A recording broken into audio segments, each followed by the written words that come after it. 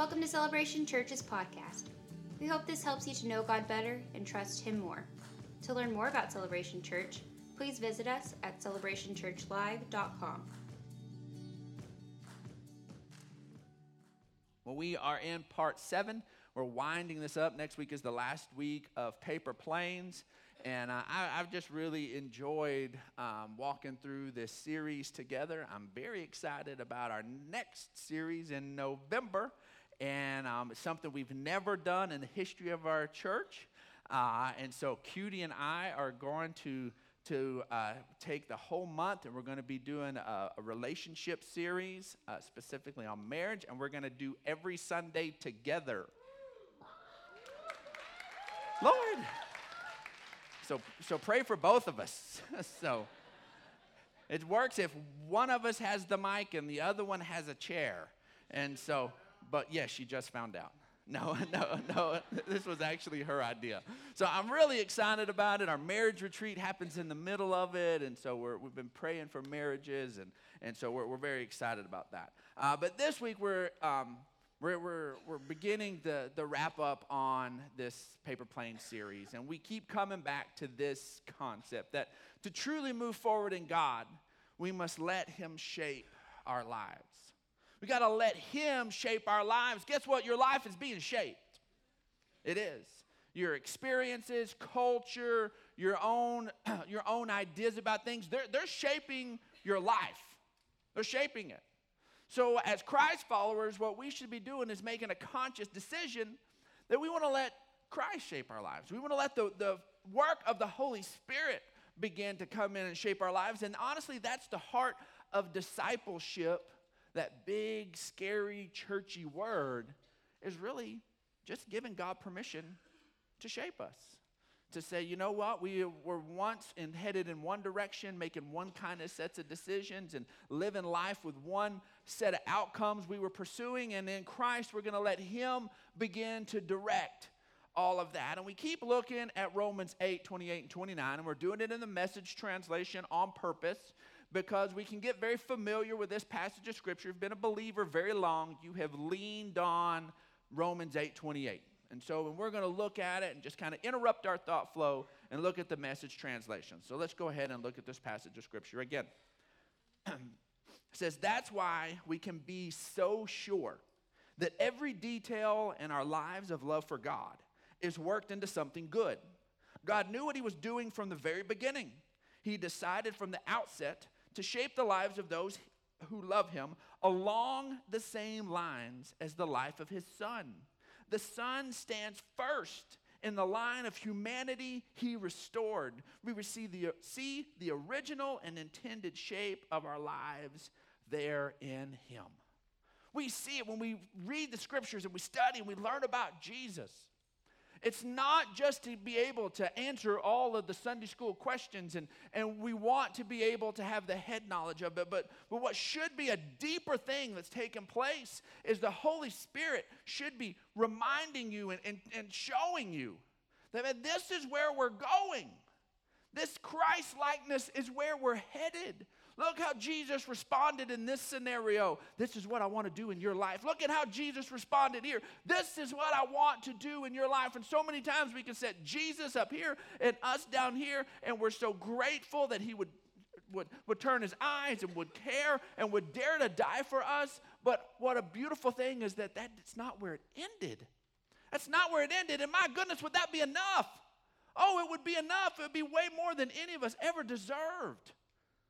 But God is a God who does exceedingly abundantly above anything we could ask or even imagine. He's that kind of God.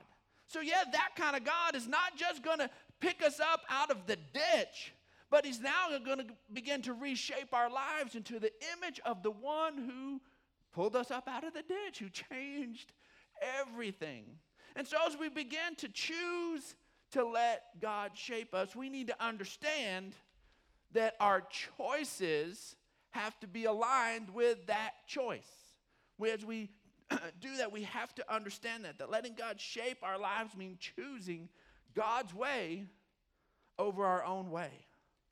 Choosing God's way over our own. And man, this is so so difficult for us so many times. So many times we think we kind of have this thing figured out. And choosing can become a difficult task at times. Sometimes it's simply because of information overload. Like as soon as this is over, everybody's hit with the big question. What do you want to eat? And some of you were proactive and you answered that question yesterday when you let something get thawed and you put it in the crock pot or the oven and it's waiting on you. And now you're thinking about it and I have to try to get your attention back off of your lunch right now. And so some of you are proactive, but most of us were not. I have zero idea what I'm going to eat. And we're going to have to talk about and ask that big question of what do you want to eat? And then there's always the answer. I don't know. Or the other one, the one that really snares you. I don't care. Oh, great. Well, then let's go to Roses. Oh, I had Roses yesterday. Okay. Well, then let's just go get some pizza. Oh, I had pizza this week. Wait a minute, I thought you didn't care. Well, I don't care. Just wherever. It's terrible. So, and all of a sudden, now all of this then begins. And the problem with it is that we have information overload. We have lots and lots and lots of options. There's other people involved. And all of a sudden, this choosing can begin to feel more complex than it really is. Choosing to follow Christ and choosing his way isn't that difficult. He's lined it out. His Holy Spirit begins to lead us and to guide us. And first and foremost, he's leading us and guiding us in love. But sometimes there can be other issues where we're just not blindsided with an everyday kind of question that we've answered that when we've honestly got tired of answering that question. Cutie has literally told me before, do not ask what are we going to eat. I'm tired of hearing that question. So then we figure it out, and she rolls with it.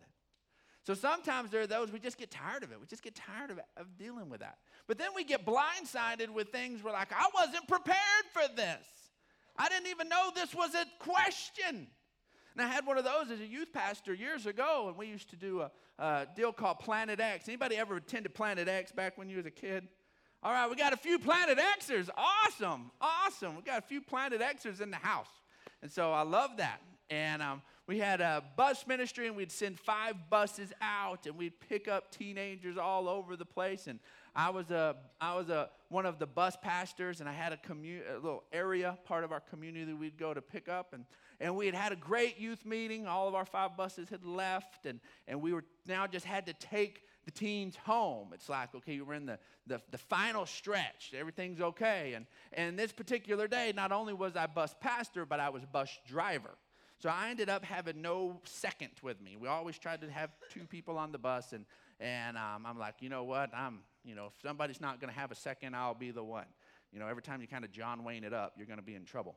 And so I'm alone on the bus with about 35 teenagers that only about 2 of them parents attended the church. So you can't even call mom and dad and say, man, you need to fix your kid.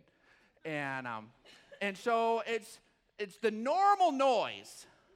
It's the normal youth noise on the bus. And then at some point going down Bryant, the noise changed. And all of a sudden then there was this a little bit too much quiet and a little bit of snickering. And I look up in the big bus driver mirror and nothing's happening, but tons of eyes are looking back at me. So I know something's up. So I sat there, but I got to keep driving. I'm going down Bryant. I've passed under the bridge going north. And it happens again. And I'm like, and I'm trying to see what's going on and trying to figure this out, and nothing's happening. I go a little bit further, and it happens again. And this time I notice in the corner of my eye, in my little bus driver mirror on the side, this bus seat fly out the window. Like the bench part that you sit on, it is like shot out the window. As we're going down the big multi-lines of Bryant, other cars driving, and this bus seat flies out the window. And then I keep going, and then I'm watching, and another bus seat flies out the window. So, man, I pull that bus over, and, man, I pull over into an empty parking lot, and I'm ticked, and I come to find out there's been like 6 bus seats go out the window down Bryant as I'm just driving along. And so, people have run over these bus seats. It's been a bad thing. Thankfully, it didn't cause any wrecks. So that's already bad. It's already bad, and I'm not sure what to do. So I pull over into this empty parking lot, and I'm sitting there, and it just so happens that my buddy Roy Zesh happens to be driving up the highway and sees me pull over, and he's going to check on it. Well, right as he begins to pull up, I made a bad decision. And I was like, first I said, who did it? And, of course, nobody said. And I said, I'm calling the cops. And that back door flew open, and all my kids jumped out the back door. Now, I'm 8 blocks from the closest kid's house. These parents have trusted me with their children, and they're just... There was 4 of them out of 35 kids left on the bus, and you would know it. Then when it was all said and done, the guy that threw it out the window was sitting on the bus. Acting like he was a little angel. And the rest of them left. And I'm like, oh my, what do I do? I was responsible for these kids. I have no idea. It's dark. And so I don't even know what to do. And I'm just paralyzed and have no idea what to do. And thankfully, Roy Zesh helped come in and give me some guidance and help begin to make some decisions together and go along and begin to figure that out. But man, so many times we hit this place where we just have a hard time choosing. We have a hard time choosing because we get blindsided, and then other times we have a hard time choosing because we've just done it so many times. And so what I want us to do with the rest of our time together is to begin to look at choosing and choosing to do God's way despite all the other input. Let's look at Deuteronomy 30:19, and I really believe that this is a very pivotal chunk of Scripture for us. Here in Deuteronomy 30:19, it says, "This day I call the heavens and the earth as a witness against you." God has brought all of creation, everything that has come along prior to humanity, that God spoke it, and it existed, and it was good. And then God creates man on the 6th day. So all of the day 1 through 5 stuff gets called into witness against us in this moment. This is everything God's ever done that we have laid out in the Scriptures gets involved in this moment. I call the heavens and the earth as witnesses against you, that I've set before you life and death, blessing and curses. Now choose life so that you and your children may live. Choose life. There's some junk out there. There's some pain out there. There's some bad decisions out there. There's some bad influence. There's some wrong ways to go. And because humanity chose to go his own way and now have the knowledge of good and evil from back in the garden, then now we need to learn how to choose life for the sake of life. Not just for us, so that our children will be able to choose life as well. They're watching our choices. They're seeing our patterns. They're seeing where our life goes. And as we choose life, we're helping. We can't make the decision for our kids, but we are helping them to begin to be pointed towards life. John 10:10 says, "The thief comes only to steal, kill, and to destroy." There's this enemy at work that's trying to get things to bend towards the death and cursing vein. The thief comes to steal, kill, and to destroy. But Jesus is saying that I have come that you may have life and have it to the full. Not just life in general, but the full God kind of life. That's why Jesus came, to point us and show us where the life was. Because even as the children of Israel have been pointed out, this massive truth in Deuteronomy 30:19, that we're choosers. Humanity kept choosing death over and over again. So now Jesus comes so that we can have life and have it to the full. So what we're going to do is we're going to look at the life of a guy, a regular old guy who made some choices. Okay? We're going to look at the life of Peter. And we're going to look at some places where he struggled and made some decisions. And the first one, normally if you're new to us, normally I just have like some words in the bulletin. But this time we're going to have some long phrases in the bulletin, okay?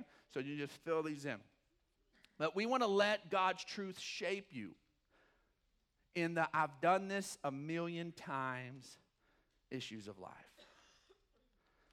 Sometimes that can be the difficult thing because we feel like we got a handle on it. I've done this. I know how to make this decision. I don't have to go to God in this moment and seek God with every little thing on this thing. I know how to do this one, God. And so many times that's where we push God out the easiest. You know, nobody's been raised in this church. We all came here from somewhere. We all are sitting there and trying to figure this and pursue this God thing out together, and we've been making decisions. And we have a process. And a lot of times that process is broken and messed up. But we've done it a lot, so we're kind of comfortable with it. So what we need to do is we need to let God come into this place and speak into it where we feel like we pretty much know what we're doing here. Now let's look at Luke chapter 5, verse 3. This is there again with Peter. And this is Jesus, got into one of the boats, the one belonging to Simon, who's also known as Peter, and asked him to put out a little from the shore.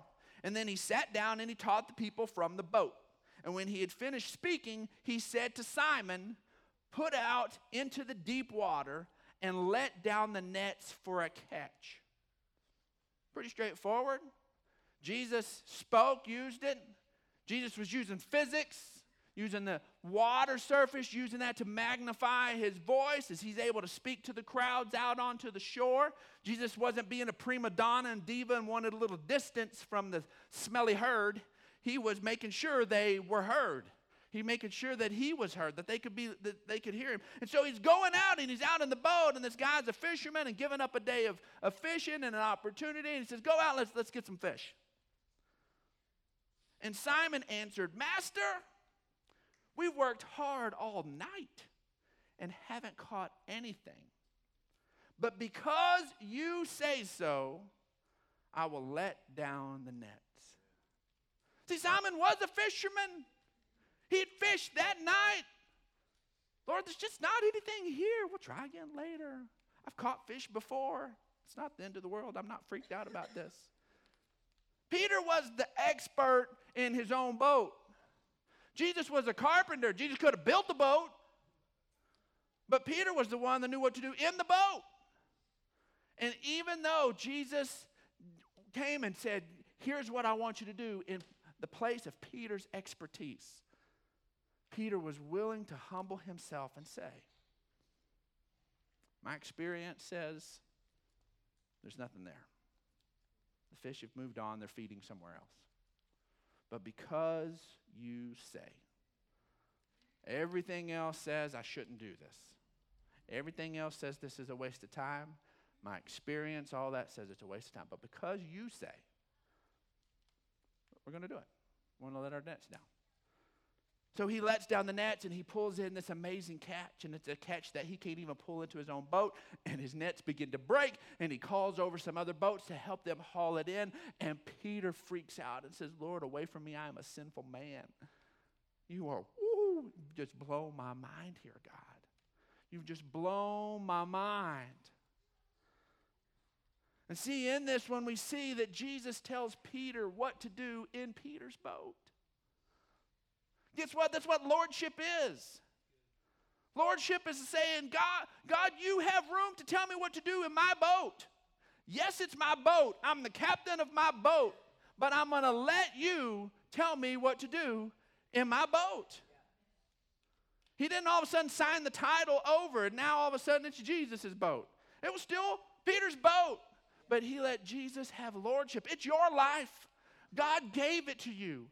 God gave it to you, and he gave you a brain, and he gave you the ability to make decisions. But what he wants is for you to take his word above everything else. That's where lordship is it's beyond personal experience. It's beyond all these other things. It's at your word, I will do it. Then the next thing we see is we need to let God's truth shape you in the I've never done this before issues of life. I've never been here. I don't know what to do in this moment. Now let's catch up with Peter again.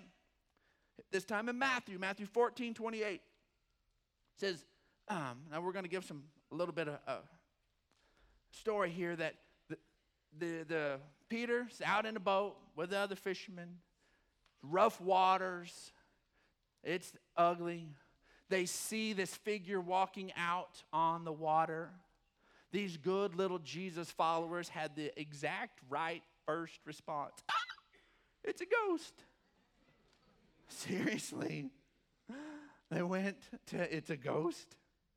And so Jesus is out there, and then they begin to realize that it's Jesus. And Jesus is out walking on the water in a storm. They were freaked out. Jesus thought it was a good day for a stroll. Man, so many times, I'm telling you, we covered this in the roller coaster series, but so many times when peace is there, sometimes the stuff that is freaking us out can really be the stuff that makes it awesome. Sometimes, if we understand that God's got this.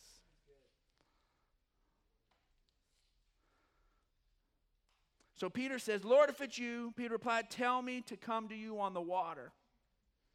Now, I love it that Peter is the one that pipes up. He's the one that lives his life out on the water. He understands people go down in the water. People sink in the water.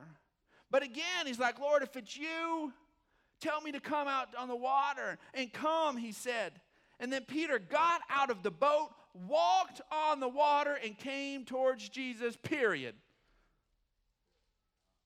He did it. Peter walked on the water. Peter had never walked on water before. They'd never seen anybody walk on water. Otherwise, they'd have said, oh, that's water walking Louie. We know about that guy. No, it had to be a ghost who was on the water. People don't do that. Oh, yeah, that's my neighbor. They walk on water all the time. Not a big deal.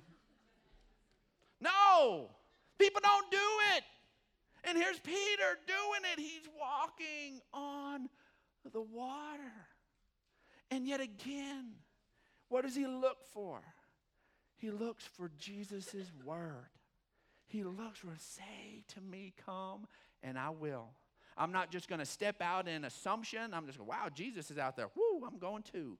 And it's like, you give me the go-ahead, and I will walk not as much on the water, but on your word. I'll walk on your word towards you. I will walk on that. That is more solid than anything else I can have in my life. Now we get into the next verse.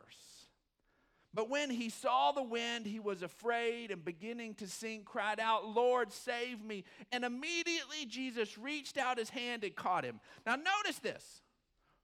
It doesn't say Jesus sprinted across the surface of the water and saved him. Jesus reached out his hand to him. So we have this period of time where he gets out of the boat. Peter walks on the water. So there's distance, because they can't really tell who he is. So there's enough distance to blur it out. Jesus says, if it's you, so he's not enough for facial recognition.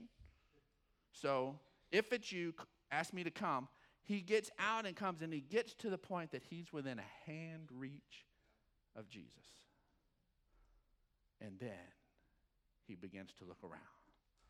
And so many times we feel like we lean on Jesus in those moments when we're like, this is impossible, this is impossible, this is impossible.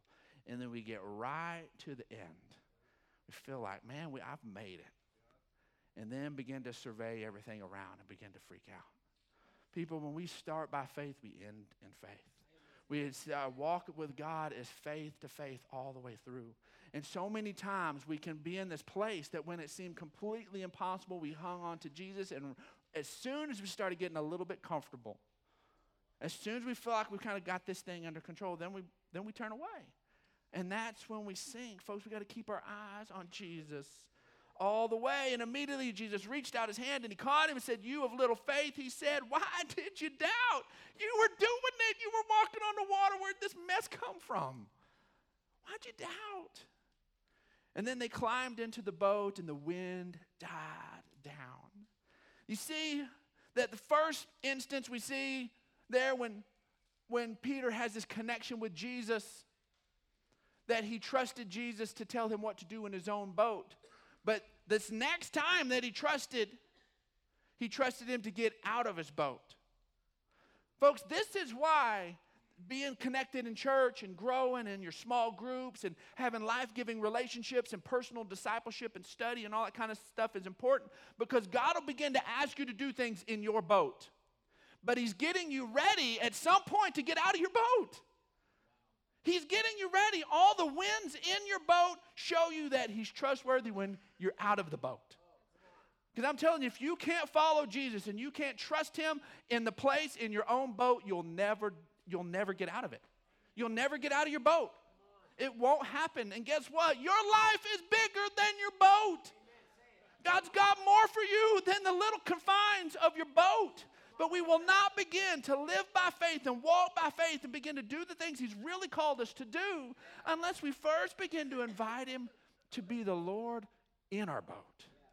And then one day he's going to say, come out here with me.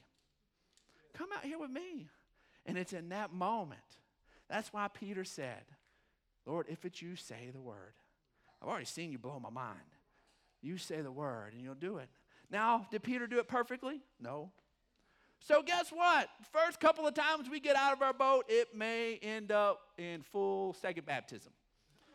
We may end up all wet all over again. But you know what? That doesn't mean that you don't say, you know what, I'm going to get out of the boat again, and I'm going to get out of the boat again. That's how we learn. We don't have to be perfect in this. We grow in this in Christ. And then the last thing we want to look at is we're going to let God's truth shape us in the this doesn't make any sense issues in life. Let's look at John chapter 6, verse 51. Jesus said, I am the living bread that came down from heaven. If anyone eats of this bread, he will live forever. This bread is my flesh, which I give for the life of the world.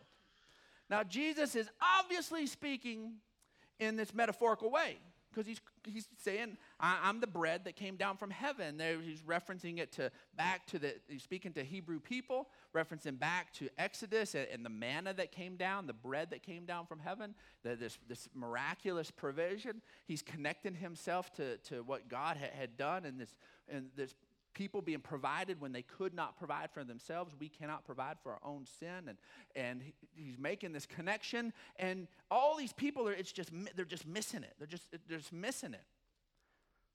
It says, and then the Jews began to argue sharply among themselves. How can this man give us his flesh to eat? He wants us to take a good old bite out of Jesus. This guy's talking cannibalistic talk. This is messed up. This guy is a psycho. We can't deal with this. Jesus, he opened it up with a metaphor, and these super religious people that didn't like Jesus anyways were looking to find any reason to disagree with him. They just begin to push back against it. So then Jesus begins to double down on it. He begins to have a little fun with them.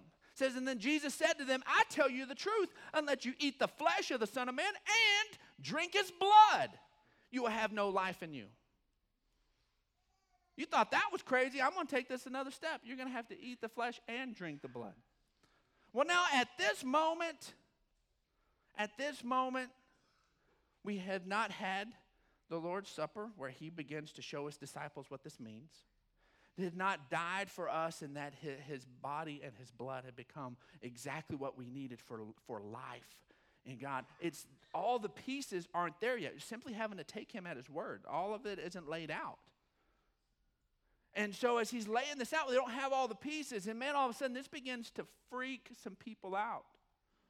It says, whoever eats my flesh and drinks my blood has eternal life, and I will raise him up at the last day. And then you jump to verse 60, and it says, on hearing it, many of his disciples said, this is a hard teaching.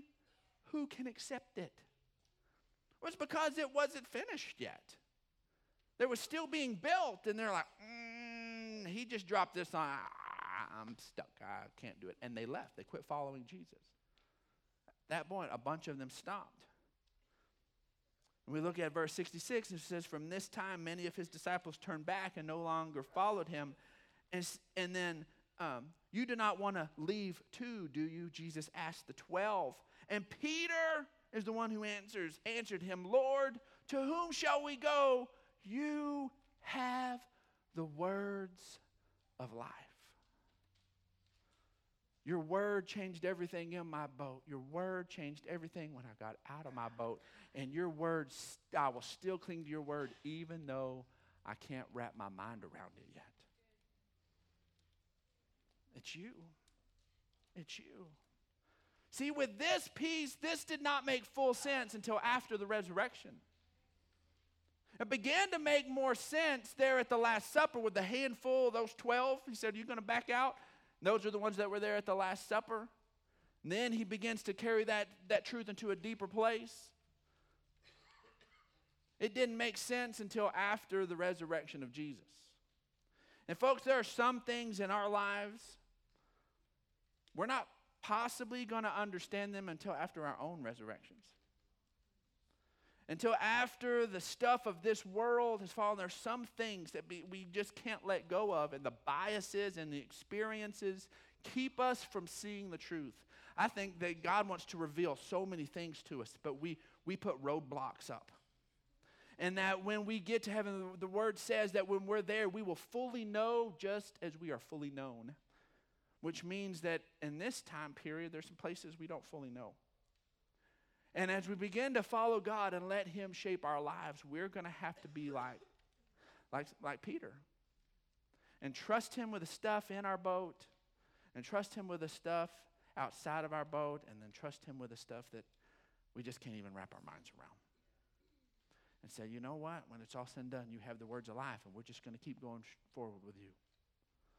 And as we begin to pursue God in these ways, it's not that we just write it off and we say, well, it's just one of those not understandable things. No, it's what we're going to say is, I choose Jesus over my own understanding. And I'm going to let him begin to reveal it to me. Some of you this morning have had some tough questions. You've had some tough things happen in your life. And I'm telling you, I believe God wants to bring some healing and some revelation and some understanding to that. But some of it is going to be progressive, and you're going to have to give him some room in your boat. And then there'll be some place you're going to have to step out of your boat before you can get to that place that you begin to have the healing and the understanding on some places that just don't make any sense. And that's what discipleship is. It's giving him our whole lives. The parts we're sure of, the parts we're freaked out about, and the parts we just don't understand. And giving him that fullness. See, our bottom line today is choose to choose life. Choose to choose life. He wants to give us life and life abundantly. See, when God does the shaping, folks, we can live soaring. But we have to let him be Lord. We have to. Thanks for listening to this week's message from Celebration Church. We hope you'll stay connected by following us online. You can find us on Facebook, Instagram, and Twitter.